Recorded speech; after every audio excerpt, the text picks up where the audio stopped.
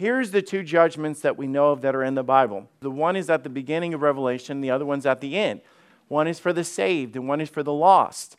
One is for rewards and one is for judgment. There's different things. So the judgment seat of Christ is where the saved receive their rewards. And there is so much misconception. And the reason why I like teaching this, because people will say things like scaring people like, you're going to stand before God for that. I'm like, whoa, wait a minute. Where do you get that in Scripture?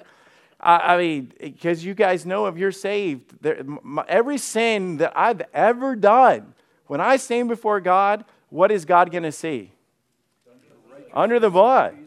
If it wasn't under the blood, I couldn't be there. And that's what we've got to understand. In order to be in the presence of God in that situation of heaven, my sin has to be as far as the east is from the west. Never to be remembered. And the Bible goes so many illustrations over and over again, showing different illustrations of how God forgives. And if God doesn't forgive, and it's just a matter of He's up there saving it up, and all the angels are like, Tony doubted God today, write it down, like all these things. And so we've got to understand that there's now no condemnation. And so understanding what the judgment is that we stand in front of God for. But then, man, it gets really deep when you understand the judgment for the lost. And I don't share this with you guys tonight to scare us by any means. This is not a matter of like me trying to adjust the thermostat and things. But I'm telling you, we're going to talk about the lake of fire tonight. We're going to talk about standing before God and what it really means. And so let's start with the judgment seat of Christ, which is for the saved. And remember, this is for the Christians. We find this, and we studied this last week and kind of do it in this connection in Revelation chapter 4, verse 1 through 11. Now, we actually walked through those verses, if you guys remember, and explained why we believe that that is a description of the rapture. And we took it word by word. And does that line up with other parts of Scripture about come up hither and open the door and stand before God and dressed in white and receiving the rewards and all that? But we know from that this takes place in the air after the rapture being caught up. And this is just review. The first thing we will see at the judgment seat is a throne of Jesus sitting on the throne. So that we've got that description of Him. And immediately I was in the Spirit, and behold, a throne was set in heaven, and one sat on the throne. So it's the first thing that we run into, or first thing we see. And this will not be a judgment from condemnation or punishment of sin. And I think if there was one thing that I wanted you to get across from that, is just to take that out of your mind. The Bible says that perfect love casts out fear. You should not dread going to heaven. Now, I think there is an aspect of this that is important for us to get. Verily, verily, I say unto you, that he heareth my word, and believeth on Him that sent me, hath everlasting life. Okay, that's great. And shall not come into condemnation, but is passed from death unto life. We know that doesn't mean just hell, because the word condemnation there is the same word used for judgment. And so you're not going to come into that, because of the fact is that we cannot be punished for sin. Because when Jesus Christ said on the cross, it is finished, He meant it is finished. He paid for the blood of Jesus Christ. And the fact that when we receive Jesus Christ, when I see the blood, I'll pass over you. And that's why the whole Passover falls into that. And so just have that in your mind. So the question is, what is it for? It will be a judgment of awards.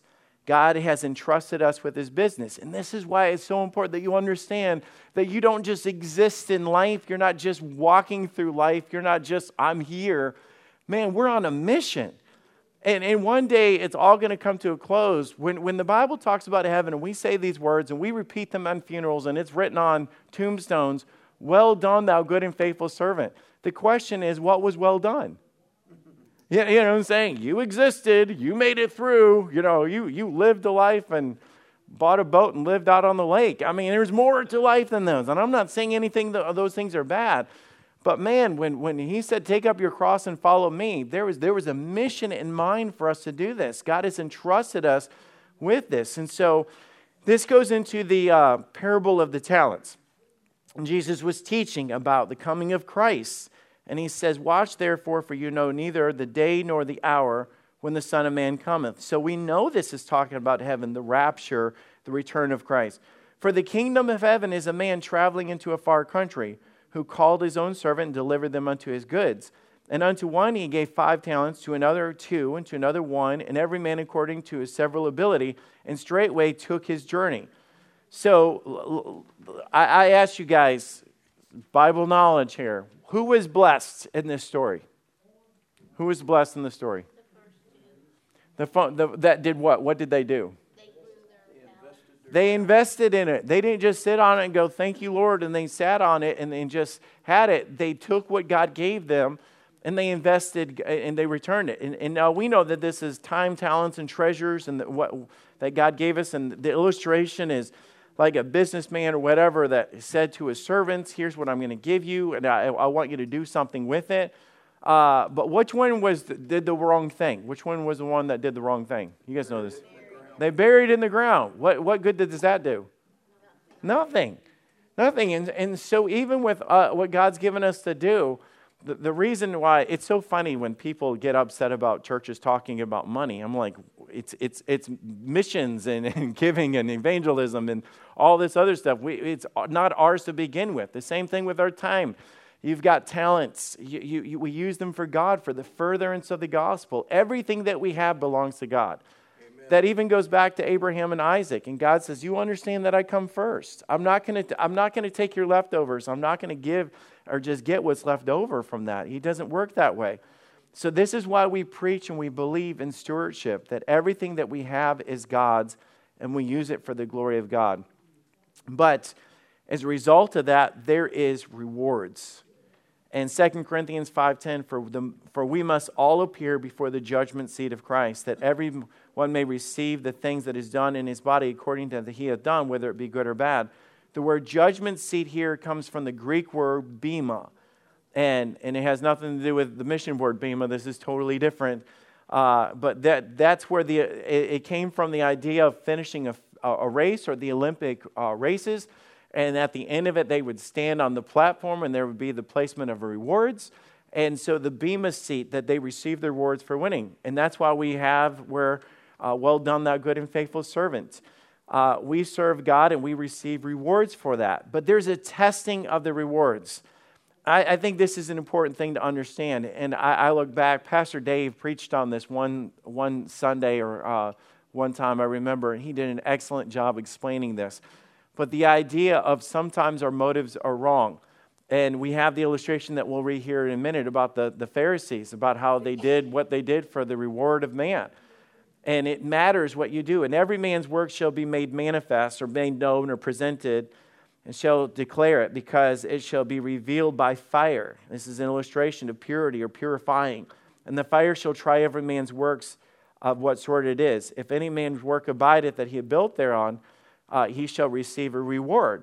It's an illustration of purging, or like they would do with the refining, where they'd stick the gold in or the silver or whatever, and they'd purify it, and all the infirmities or all the junk would burn out of it, and all that was left was that which was pure. So the question is, when it comes to us as Christians, why do you do what you do? And I think sometimes we think our faithfulness is going to be that I've served the Lord all this time, but we didn't do it from our hearts. We did it out of obligation, or we did it out of tradition, or we did it out of, I don't know, because we were guilt-tripped into it or whatever. And so he said, the illustration of this, moreover, when you fast, don't be like the hypocrites. Be not as the hypocrites that of sad countenance, for they disfigure their faces, that they may appear unto men the fast. Verily I say to you, they have their reward. So your motive matters. What you do matters. You guys know that I was way back. It scares me to even think how long ago it was that I was youth pastor here at the church. So a lot of you guys know I came here in 2000, and then I was the youth pastor for the first 6 years, and a lot of these guys remember my history of coming here and all that, so I was youth pastor. So I would try to get them involved in singing and stuff, and I remember in the service that one of the girls was in the back, and she was getting ready, and she was getting her mic, and she said, yeah, I picked this song because I know that it really showcases my talented voice. And I'm like, wrong motive. Like, that's not why we do things. I had another one singing in sing class, and some of the girls were a little competitive.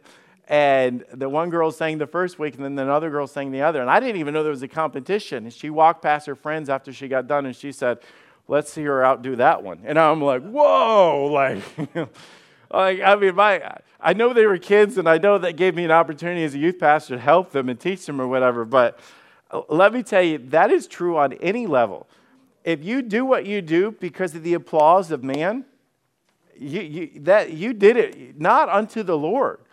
So it's not a checklist of look at what all I've done for God. It's a matter of why did you do it? Did you do it from your heart? And I think that's the principle of giving. I think that's the principle of serving. I think that's the principle of attendance. It's why do you do what you do? And the Bible says that when you get to heaven, it's going to be tried. And if you did it all because of the talents that you had to show off to people to get a pat on the back, and I could tell you guys a story. You guys could tell me stories, and that just why do we struggle with that? Because we're flesh. I mean, any one of us can be in the flesh and do that, but it's the wrong motive. And that's going to come out. And you shall receive the crown of gold, which is rewards. And the Bible says in Revelation 4:4, and they had on their heads crowns of gold. Now, here's the whole point of this. You guys know in verse 10, what do they do with the crowns? And we already talked about this, but I just want to hear from you guys. Why? To honor him. To honor him. It's literally like, come up and said, well done, thou good and faithful servant. And the crown of that. But for us, the reason why we did it to begin with, and you say, well, how do you know? Well, because it was just tried by fire. And I don't believe there's a big pit in heaven, they're like, like they're burned. It's not like that. It's an illustration. But it's the idea that, Lord, you already know I never did this for me. I wasn't faithful for me. I didn't do that because I got applauded or because Lord, it was never about the money, Lord. We throw it at the feet of Jesus. That is worship. The Bema seat, yes, we're talking about that. It's just another name, and the interpretation of that is Bema, which comes to the Olympic rewards and an explanation of it. It's a visual. Paul used that a lot when he was teaching about run the race, finish the course, forgetting those things which are behind. He would put it in visual that we could understand. Yeah. Yeah, they were. And in the same way that we would use a sport. I talk about football a lot of times and just talking about, you get excited about, what you're passionate about. And if we get more excited about a touchdown than we do about, people being saved, it's the same illustration. It's something that we know from our culture. But it says, thou art worthy, O Lord, to receive the glory and the honor and the power, for thou hast created all things. From thy pleasure they are and were created. So why do we do it? For the glory of God. And that's what it's for. This judgment seat is the Bema seat, and it is all about receiving rewards. It's all about finishing strong, and it's all about the glory of God. I love this one, but I hate the next one, guys. I hate the next one. Because the next one is real, and it's coming, and it's happening, and it's different.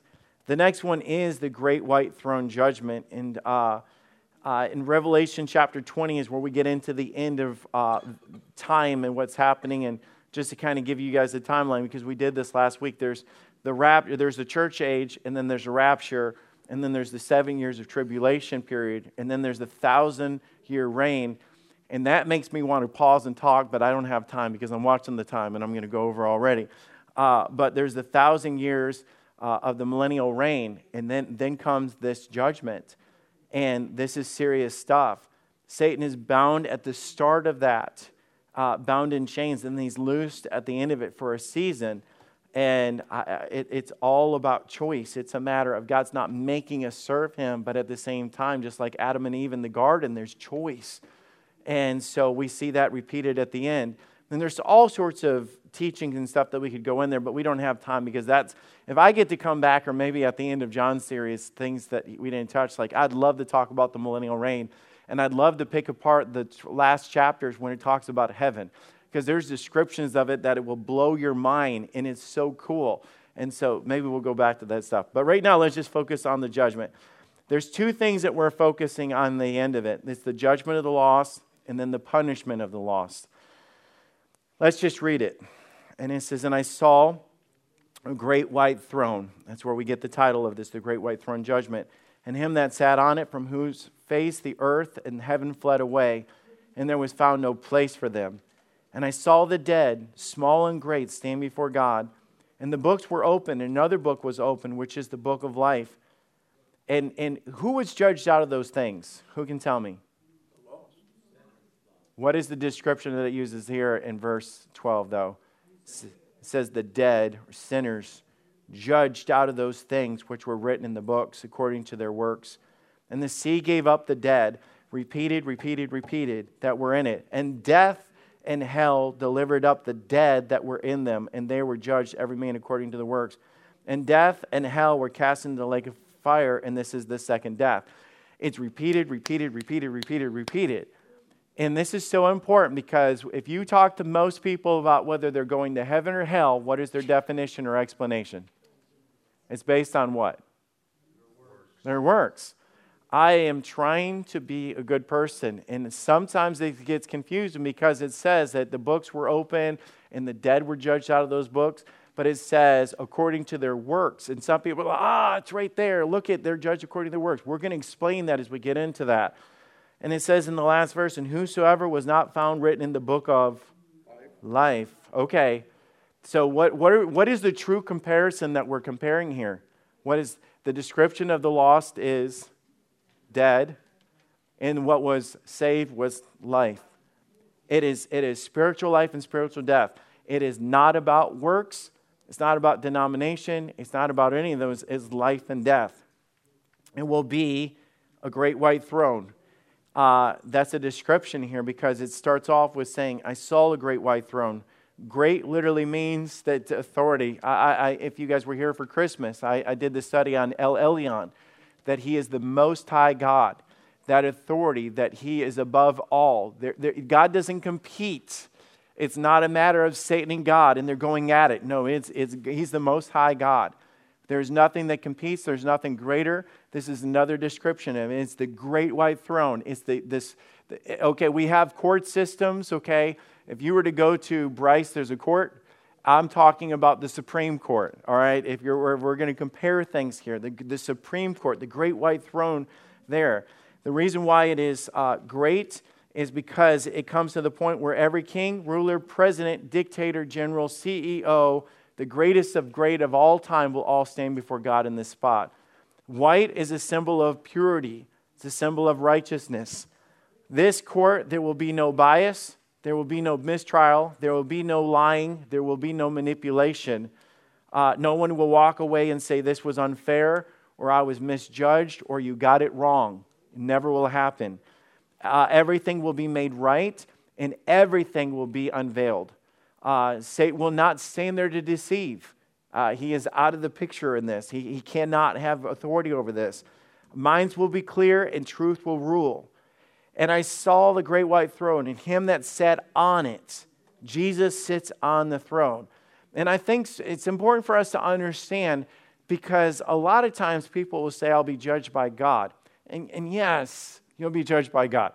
But let's just read the doctrinal statement. And guys, when I say something like this, I love giving scripture because then it's not like, well, our pastor teaches. No, what does the Bible teach? God has given all authority and judgment to the Lord Jesus Christ. Every unsaved man must stand in face to face with Jesus Christ. For the Father judges no man, but hath committed all to the judgment unto his Son. Okay, that's pretty clear in of itself. And he hath given all authority to execute judgment also, because he is the Son of Man. For it is written, as I live, saith the Lord, every knee shall bow to me, and every tongue shall confess to God. So every knee shall bow to Jesus. That the name of Jesus every knee shall bow, of the things in heaven, of the things of earth, and things under the earth, that every tongue should confess that Jesus Christ is Lord, to the glory of God the Father. They will bow to Jesus and confess to God. I can tell you guys who will not be in this spot right here. There will be no atheist. There will be no atheist. There will never be anybody that bows in that spot and says, I don't believe in you. It's not going to happen. That's one of the things. They're going to literally come. You talk about God being just and God being fair. It's not just a matter of you're going to go to hell. Why am I going to hell? No, it's a matter of you rejected me, and you literally will kneel and acknowledge the very name that you rejected in life. They stand before their judge. They stand and kneel before their Savior. I will say this sometimes, and we grow up saying this. Today He'll be your Savior, but tomorrow He will be your judge. And that is the truth.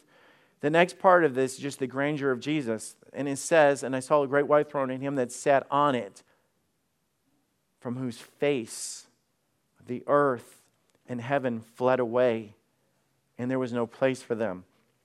I wish I could do this, because I would do this. I wish I could show the grandeur of a sunrise and a sunset. I wish I could show you a picture of the Grand Canyon. I wish I could take you to the ocean and watch you see the sunrise and the sunset over the ocean. Or go to Africa and see the plains and the beauty of what He has. Literally, the grandeur of heaven is described in heaven and earth, of all the beauties and the skies and the telescope pictures that we see coming in and stuff like that, of just how great it is. But the God is so great in the middle of that, when He shows up, all of that leaves. There's nothing greater. It's all the creation that we've worshipped and all the things that we've adored, and the things that literally are a reminder constantly that you cannot go outside. And guys, the other day, I should have taken a picture, I didn't. The sky is usually beautiful, but for some reason the sky was red. Has anybody saw that the other day? It was like all the clouds, but all the colors reflecting off it was like this deep, rich red. And it was just beautiful. And it's amazing how God can just every day mix up the sky and just make it differently. I mean, just like every day you go, wow, whether it's a storm and the sun shines through, or whether it's some sort of like lightning and you're just like, did you see that? Or you drive to work and you're driving home and it snowed and every tree is covered in white instantly like that. The heavens declare the glory of God. It's literally to say, is there a God? God shows it through, it declares His handiwork constantly all around us. And we see that all of these things for all of mankind, from the time that we're born to the time that we're dead, that we're constantly seeing visual of the greatness of Almighty God. But at that part, it's no longer a reminder of God. You stand in the presence of Elohim, which is the creator of all things. And I saw the great white throne, from whose face the earth and the heavens fled away. And it goes in to say, and there was no place for them. Nothing could. It's kind of like, what compares to heaven? It's literally when you stand in the grandeur of Jesus Christ, the Savior, then nothing else compares. It was like it couldn't even stand in the presence of Him. It's kind of like if you went in here and you turn on the light, all the darkness has to go. You guys go ahead and look in this room for darkness. You're not going to find it, because the brightness of the light has to make the darkness flee. And that's the beauty of it, is Jesus sitting on the throne, that everything else in comparison, there's no place for it. Can you imagine being lost? And then standing in this presence and it will be all amazing in every aspect of it. But the question is, who is at this judgment? Believers are already with Christ, okay? And we know that the believers are already with Christ. But it says, and I saw the dead, small and great, stand before God. And the books were opened, and another book was opened, which is the book of life. And the dead were judged out of those things which were written in the books according to their works. It says, both small and great will stand before the face of the Lord. But it describes in verse 12 as the dead. The dead. Okay? It doesn't matter who you are in your background. It doesn't matter your history, whatever.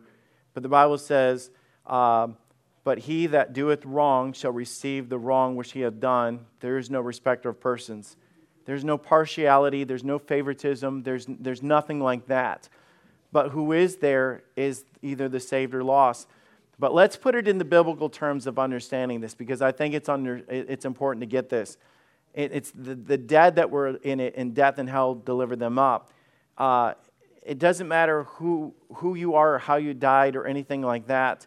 I'm jumping forward a little bit. But it matters if you were alive in Christ. when we are in sin, the Bible says we are dead in our trespasses and sin.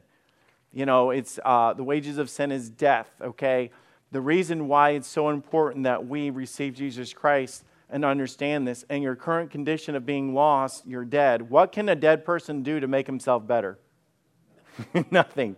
That's why it's like, I know I'm dead in my trespasses and sin, but I try to be a good person. That's like a dead body trying to like improve itself. You're dead. The only thing that can make you alive is the Jesus Christ. That is the only thing. Their life is in the blood, and I mean so many different illustrations of this, and that's why the Bible says, "I am the way, the truth, and the life." I'm the life. I mean, literally, there's no life outside of me. So when you're dead in your trespasses and sin, it's not a matter of good and bad standing before God. It's a matter of dead or alive, spiritually dead or alive. That's all that matters. But before we get into that, he goes into the books. And this is just showing you how righteous of a judge God is. And I saw the dead, small and great, stand before God, and the books were open. How many books? It's plural. It's plural. And another book was opened, which is the book of life. Books, and another book was opened. I know it was the book of life. And the dead were judged out of those things that were written in the books according to their works. Why is all of this? Because God is a righteous judge. So the first one is the book of life, and that's what we were just describing. It's just a matter of if you're dead from the time that you were born in your sin, it's not a matter of what you do or how good you are or what you give or your church attendance or anything like that. The moment you accept Jesus Christ as your personal Savior, you pass from death unto life. Why do you think we have baptism? Baptism, that water doesn't save you, but it's a visual to everybody. Buried in the likeness of his death, raised to walk in newness of life. Everything is a constant reminder. Death and life. Never, ever, ever, ever is it mentioned in the judgment of God about good or bad. It's never mentioned about good or bad. It's always mentioned about the Lamb's book of life. And the only way that you're in the Lamb's book of life is by the Lamb. If you notice in Revelation when it describes us seeing Jesus for the first time, how is it described?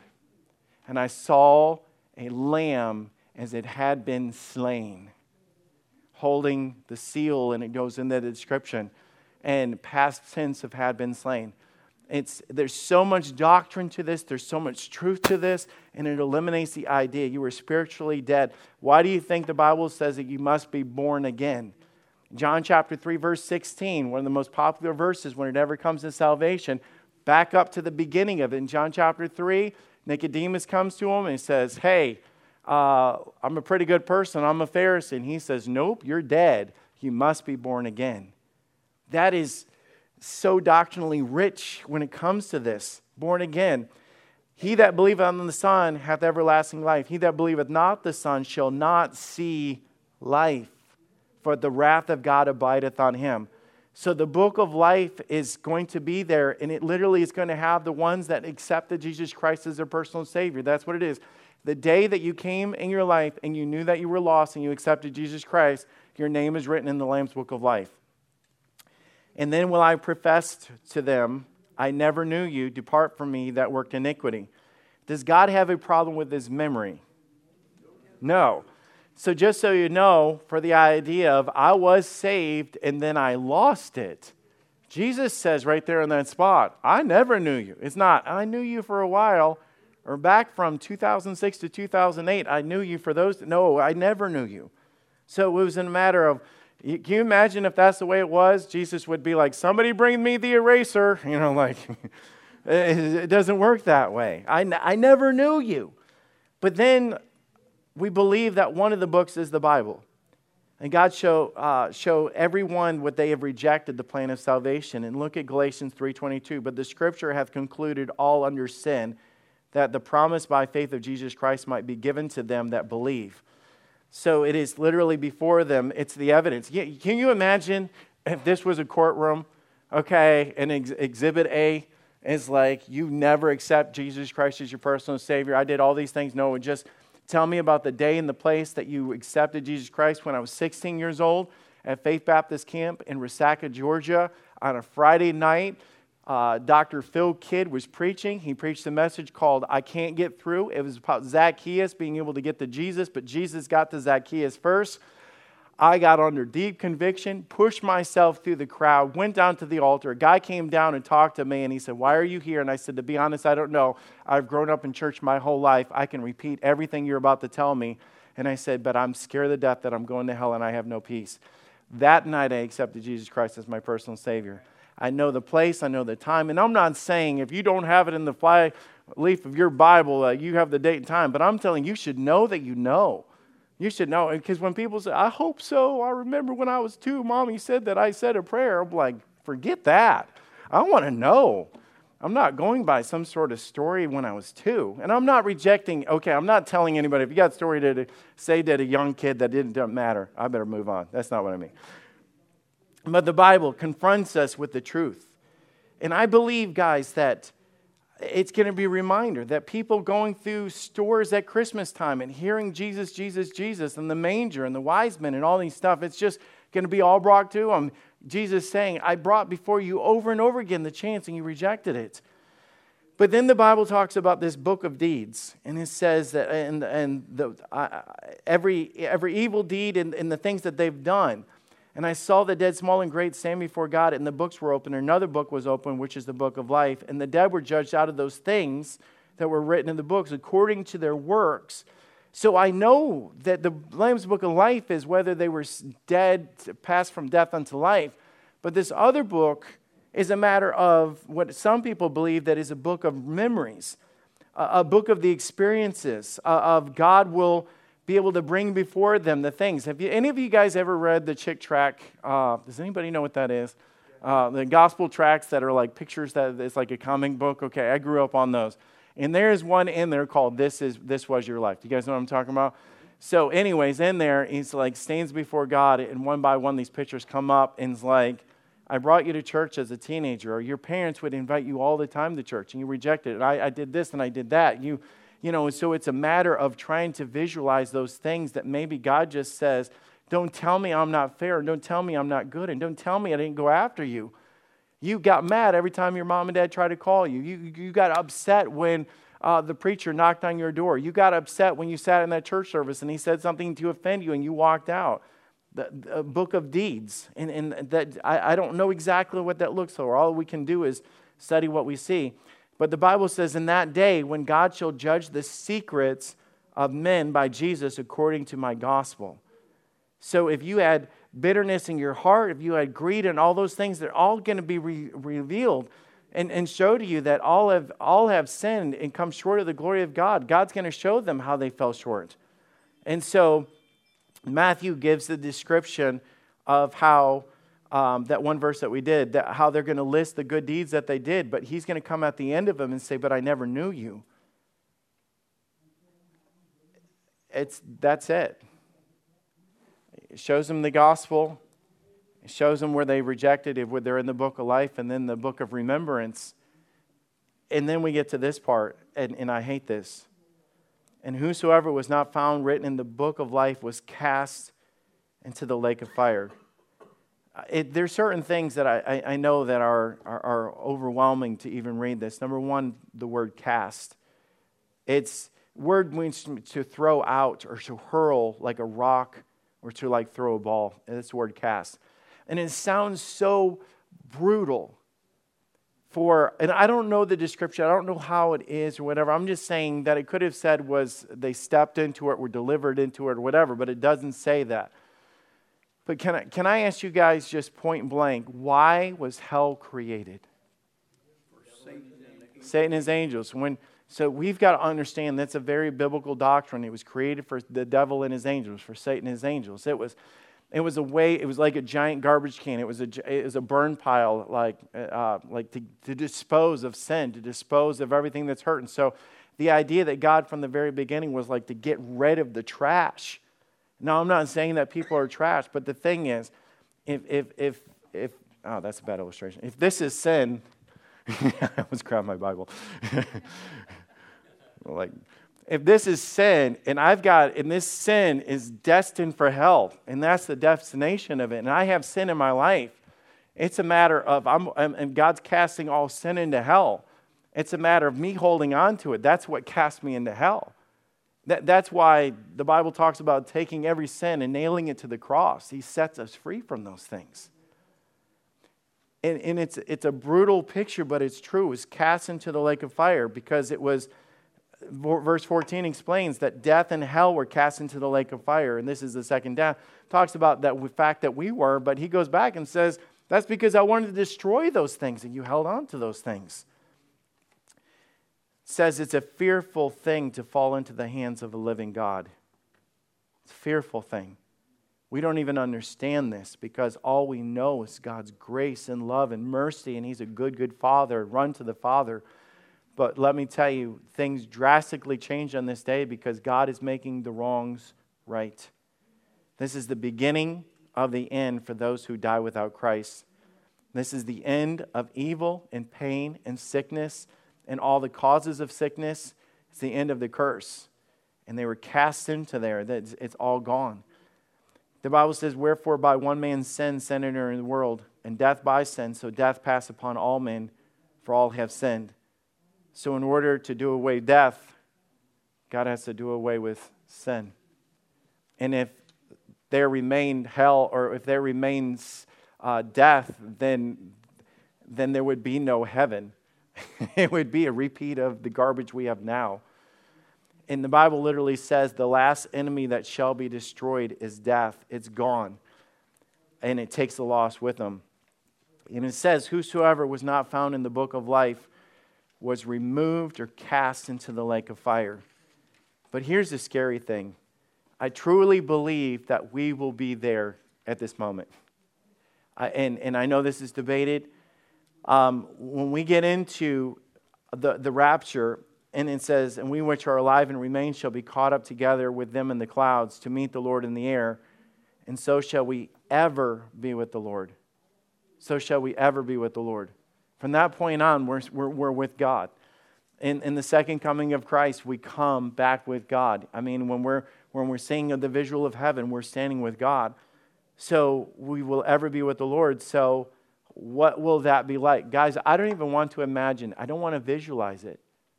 But it is true, when God disposes of sin and those people that held on to sin and never asked God for forgiveness, even though He died to do it all. It's not even like He was like, earn it or try to earn it, whatever. He never did that. But I believe that when the chapter that follows and it describes us of the change, and God shall wipe away all the tears from their eyes, I believe that will be the last time that we visualize sin and death. And it's a matter of God in that visual say, this is gone now. And I don't know how it happened, but I mean, there's got to be something that happens that memory can't be our lasting memory as we go through heaven. And I can't even explain it. I'm not even going to try to explain it. But it says, from that point on, there shall be no more death, neither sorrow, nor crying, neither shall be there any more pain, for the former things are passed away. And so we have this description. And that's it. And I could go in, and I've done this in the past, and you guys have probably heard me teach on this. When you get into the lake of fire, what it describes and all that other stuff, there's no party in hell. And the description of where there's weeping and gnashing of teeth and the worm dieth not, and all those descriptions, there's nothing in the world that we have today that could even say it's something like this. There's no comparable. There's no demonstration. There's no visual. All it can say is it was never meant to be for man. And that's why when people get so upset, I don't know how a loving God could do it. Just loving God, just look at the cross. That's the loving God. But I'll tell you, that's why it's so important at the beginning of it that we start with the rewards. Guys, we have a commission. We have a job. We have responsibility. To whom much is given, much shall be required. So that's why I think we should sing our hearts out, serve with our hands, and let our legs go out and tell people the truth. And we should not get stagnant. And the sad thing is, in the last days, what is the description of the Christians? It's not on fire for God. Lukewarm, apathetic, passive, increase with goods and have need of nothing. All those things are the description of it. And and it's a choice, by the way. It is a choice. It is a choice. It doesn't have to be that way because the Spirit of God will stir up anybody's heart to do great things.